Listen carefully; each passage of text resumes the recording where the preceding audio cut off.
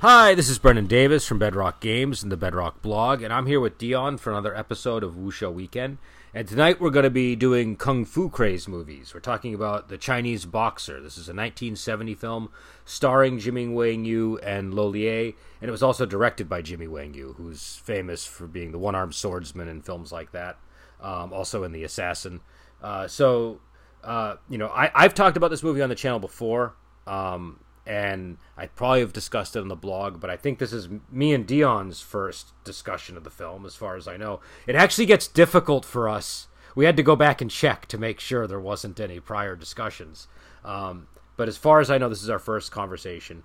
Dion, what did you think of this movie? I want to get your opinion before we get into any of the details of it. I thought it was a typical Kung Fu movie. There wasn't anything spectacular about it. Let's just put it that way. Okay. That was it? Nothing else? That was it. Okay. So I mean, obviously, and just for people who don't know, this is like the movie that kind of, as far as I know, this is the one that launched the Kung Fu craze. So it's got like all of the DNA of Kung Fu movies is in this one. And it kind of makes sense that would be your reaction to it too, because it is kind of like, it's just the standard, right? Like, it's, if you've seen a Kung Fu movie, this is sort of the standard. It does a couple of things a little bit different. Like, there's a little bit more, there are a few moments that kind of veer into like Japanese or Western movies. Do you know what I mean? In this one, but I feel like some of the violence is particularly visceral in this movie too. It stands out for those two reasons in my mind. But yeah, I like this movie. I really enjoy it. What I like about it is the grotesque violence and the simplicity of the plot, and the fact that the whole school gets wiped out. It's not just the master. It's not like his brother. The whole school gets wiped out. So I like the grandiosity of the revenge plot. But there's a lot of familiar elements in this. There's even stuff, I feel like this movie lifts from even some of the earlier films that Jimmy Wang Yu was in. Like in One-Armed Swordsman, it opens with him chopping wood, and his introduction in this scene, he's in a quarry, like cutting stone. And then we have like a scene later where he's chopping wood that feels like it's almost exactly the scene taken from One-Armed Swordsman. Not in terms of the character drama, but just in terms of the stuff that he's doing physically. Yeah. So I don't know. Let's get into why this movie didn't work for you. Could you expand a little bit on any of the details of stuff that you really didn't like about it? I wouldn't say that it didn't work for me. I just wasn't impressed with it. And I didn't realize that it was a 1970s movie until like a couple minutes ago when I looked it up. When did you think it came out? What year would you have pinned it to if it... I had pinned it as early 70s, but not 1970. I was thinking maybe 71 or 72 because it reminded me so much of Hapkido with Angela Mao. Yep. That, I didn't know which film came first, and I just didn't bother to look and see which one did until like a couple minutes ago. Okay. So, it just, they were very similar to me, but very, very different. Mm-hmm. Now I'm guessing also you've always kind of had a little bit, not hatred's the wrong word, or dislike is the wrong word, but you've always been a little bit, I think, suspicious of Jimmy Wang Yu, right? Like there's always been like a little, like, right? Like am I incorrect, or am I projecting onto you something that you didn't say before? No, you're right. I'm not a big fan of his. And I guess you have to take what you read and interviews that you hear online with his co-stars with a grain of salt, because I don't know. His characters always seem very arrogant to me. Yeah, I would say so. I'd say that's a fairly typical Jimmy Wang Yu character trait in his movies, yeah. And from what I've read and heard in interviews of co-stars, that's the kind of person he was. Okay. So that wasn't like a really You know, He's, it was easy for him to be arrogant in a movie if that's what it called for, because that was his personality. and there are a lot of action stars that are sort of like that, where the appeal is that you feel like you're getting the person that's on the screen. Maybe like you like if you meet Clint Eastwood, you sort of hope that he's like Clint Eastwood in the movies, right? Right. So, but what I was wondering is, do you think the fact that Jimmy Wang Yu directed this impacted your enjoyment of it? Because one thing I did notice is not, and I actually did like a lot of the direction, but you can't help but tell, like you can see that the star of the movie is also the director. Do you know what I mean? So you're getting the full Jimmy Wang Yu treatment. Do you know what I mean? Like you're kind of getting his point of view on top of everything else. Well, see, for me, I didn't realize he had directed it either until a few minutes ago. Okay.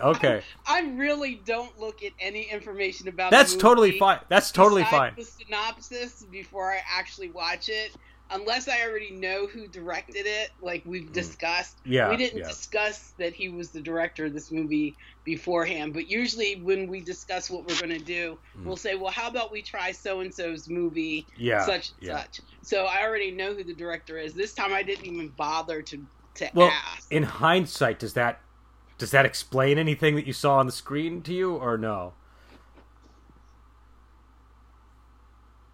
No, because he was the main man, so it was very heavily centered on him, and I think he gave equal time to the Japanese characters. Okay. So, you know, I would have never have known. I don't even know who I would have thought had directed this. No. Really.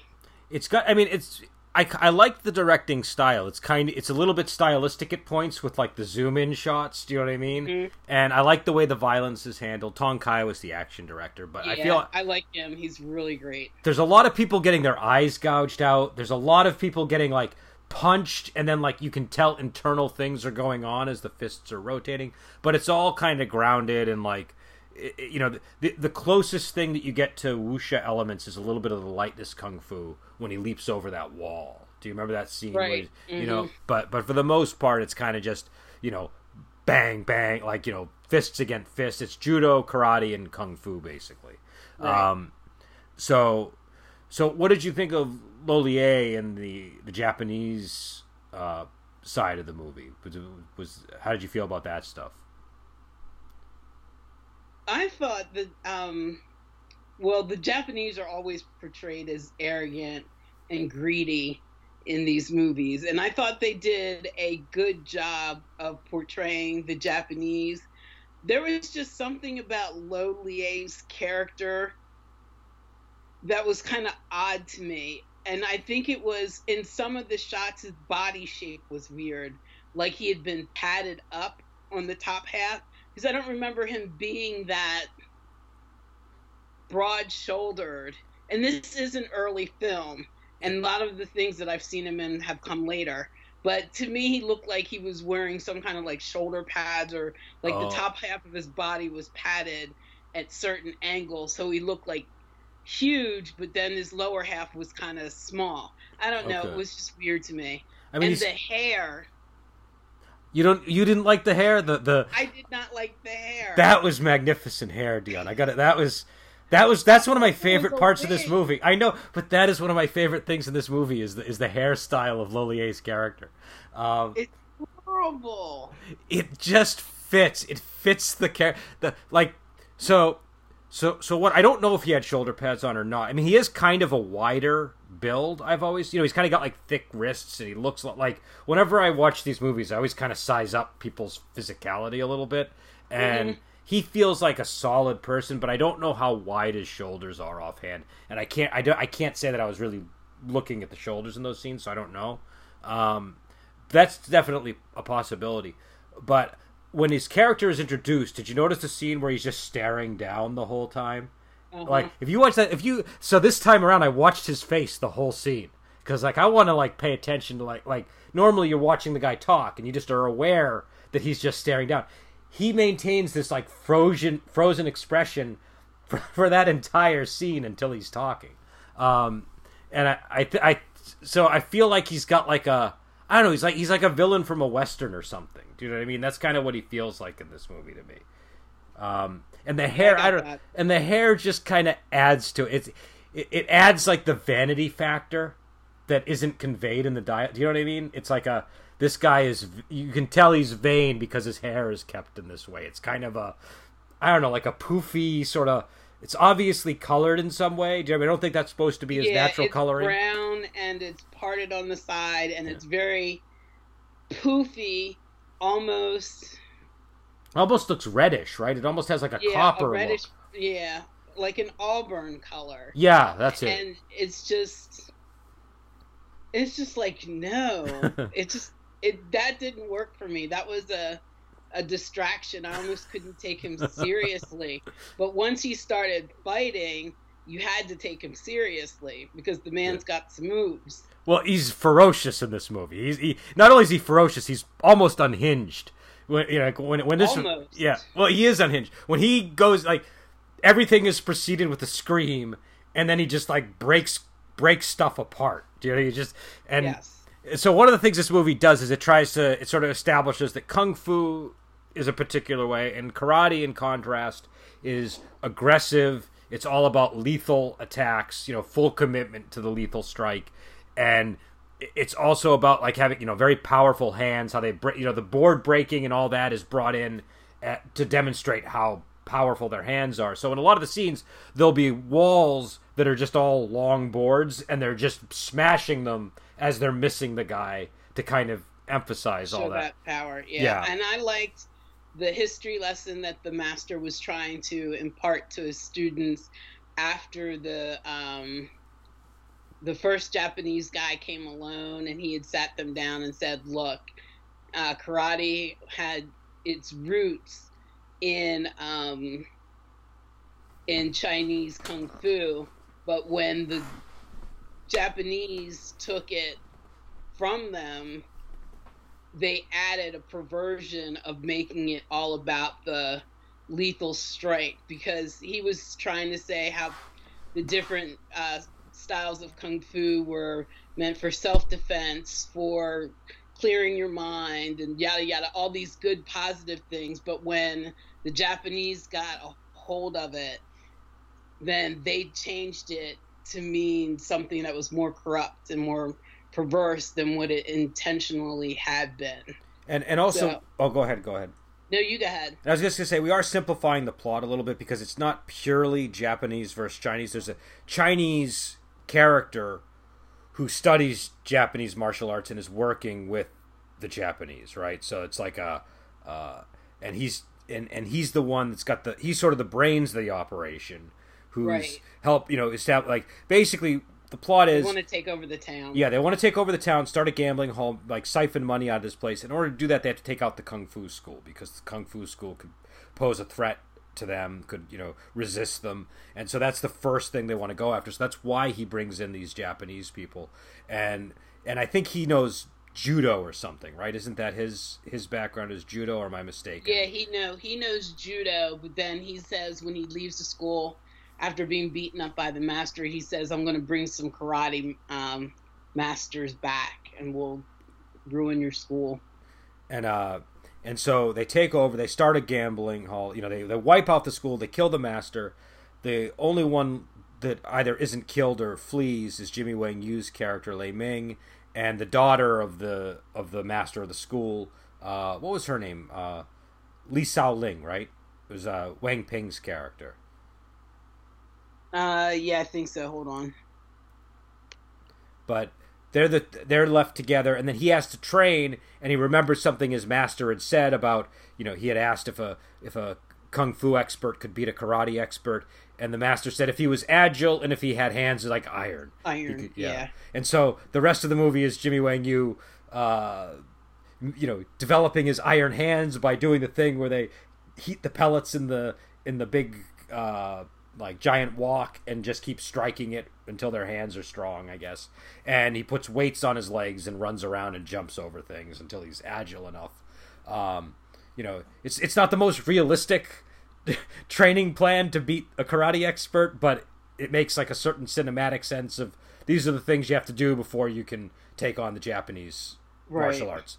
And so then he becomes almost like a masked vigilante for a period in the film, where he's sort of targeting the Japanese guys and going after them. And then he sets up like a final duel date where they're supposed to meet on a hill and fight. And the Chinese guy that's working with the Japanese sort of inserts a little sneaky ambush in the middle of the fight. But ultimately, Jimmy Wang Yu's character wins. But it's a little unclear if he survives or not, right? Because he's wounded in a pretty bad place. Right, and the whole ending is very unclear. It didn't end the way that I thought it was going to end, but How did you think it was going to end? Well, I had the vision of, the final duel on the hill, and he wins, but he goes back to town and collects his girlfriend so that she knows that he's alive. Yeah. Because remember, he had the plan. Well, she was worried that he wouldn't come back. And Yeah. he said he had a plan for that because he'd been thinking. And his big plan was for, if he didn't come back, that she was to run. Yeah, that's a big plan, dude. I was mad. I was like thinking he was going to have a serious, well thought out plan. Yeah. You need to leave town and go find such and such. But no, just run. Run like the wind, baby. Yeah, Just if I run. don't come back by nightfall, run. Yeah, the love story overall. I mean, I did like some of the love story elements, but it was sort of a secondary aspect. It was almost tertiary. I mean, because first you have the Chinese versus Japanese. You have taking the revenge, and then you have this love story. It's like the love story was just kind of thrown in there. It wasn't really completely thought out very well. Well, it has no conflict, really, right? It's sort of a fully resolved. Like, there's a little bit where she's kind of upset about the stuff going on at the school and worried, but it isn't like it creates any real drama between them. Right. And that could have all been left out for me. Yeah, and she's kind of by his side the whole time, so she's just sort of... It's sort of like... It's a little bit like the relationship he has with the woman in One-Armed Swordsman, if there was no other elements to it, except for the, they're in love and she nurses him back to health kind of a thing. Right. So, I think the movie would suffer without her in it, but, like, it's obviously not the movie's focus, is the point. It's definitely not... You do want to know if he goes back to her, but you almost feel like that ending, I don't know. What did you think about that ending? Did you feel that he dies, or do you feel that he lives? I feel that he lives and limps back to town. I don't know, just because of his complete total arrogance by saying that, when she said he was worried, she was worried about him. He goes, well, I'm not, I'm going to win. But, sometimes one day your luck does run out, but not to me, basically, is what he was saying. It's just like, okay, so he's going to, like, live in the end, even if they don't show it. Okay. So that led me to believe that he lived and limped back into town for his woman. But, yeah. Now, I gotta say, I do like how he dispatches with the bad guys. I like the whole, sticking the hand all the way into the stomach kind of an attack. Where he just impales people with his hand. That's the violence in this I really like. I think that's maybe one of the best parts of the movie, is the way the violence is handled. And I enjoyed the tension that they built up in some of those scenes as well. Before when he has the standoff with the guy with the shurikens in the when he's surrounded by all the Japanese guys with katanas and stuff. Mm-hmm. I thought that scene was pretty cool. Like, 'cause it's just sort of a, again, it's sort of like a Clint Eastwood type thing. It's that sort of a vibe. And I liked that this was like, that the stakes were high, that they came, and it wasn't just like they killed one student or they hurt a bunch of students, that they came and they killed people, and they did it mercilessly, and there wasn't like, the fact that there wasn't a lot of time to linger on those details made the world that the characters lived in seem crueler to me. Do you know what I mean? Mm-hmm. And so I thought that it just added weight to that part of the story. But yeah, I don't know what about I don't know. What about like the gambling hall stuff? Because that is also, you know, that's like I don't know, B plot of the movie, or it's sort of, it's right. It's I think I I think I could have done without the rape scene. They could have mentioned it. I mean, it does give the movie more dramatic weight, but for me, if they had left it out and just had his girlfriend go back to him and just tell him that, it would have been enough. Yeah. For me, I didn't need to see all that. Well, this was also, well, yeah, we should say there's a very violent rape scene in this movie, and it's like it doesn't stop. Usually the norm in these films is like, it happens somehow, like the guy is sort of looming over her, but then it cuts away. Right. And this was like, they show a lot of it. And this was like clothes and everything. Yeah, this was like start to finish. This was like everything. You see the whole thing. So it's. I think they did it to add like a sense of like you were saying, like just give it more weight, or make him more evil. Yes. But it wasn't really required. It would have worked if they had just cut away, I think, before it actually happened, or if they had found out about it. Especially because these are characters you're not really that familiar with anyways when it's going, you meet the husband in the gambling hall and they think that he's cheating them. And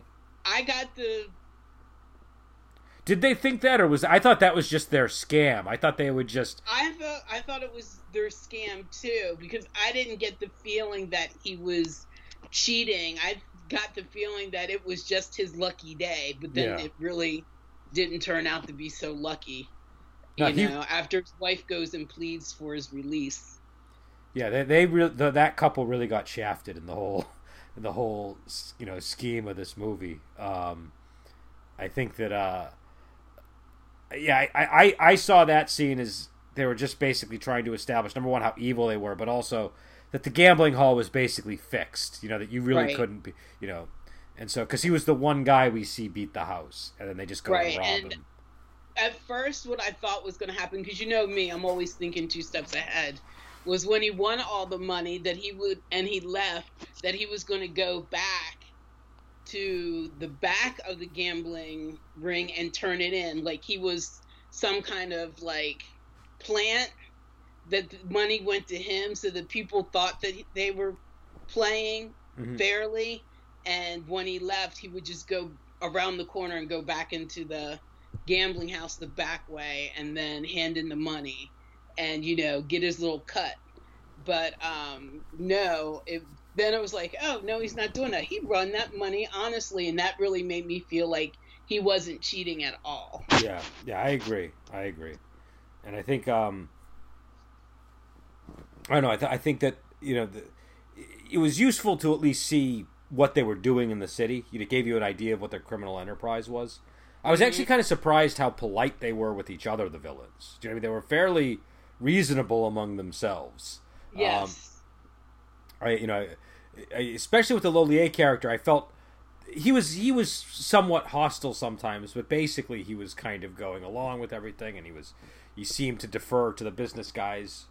Business acumen. He told him he was the brains of the outfit anyway. You do what you got to do, and I'll back you up with the muscle.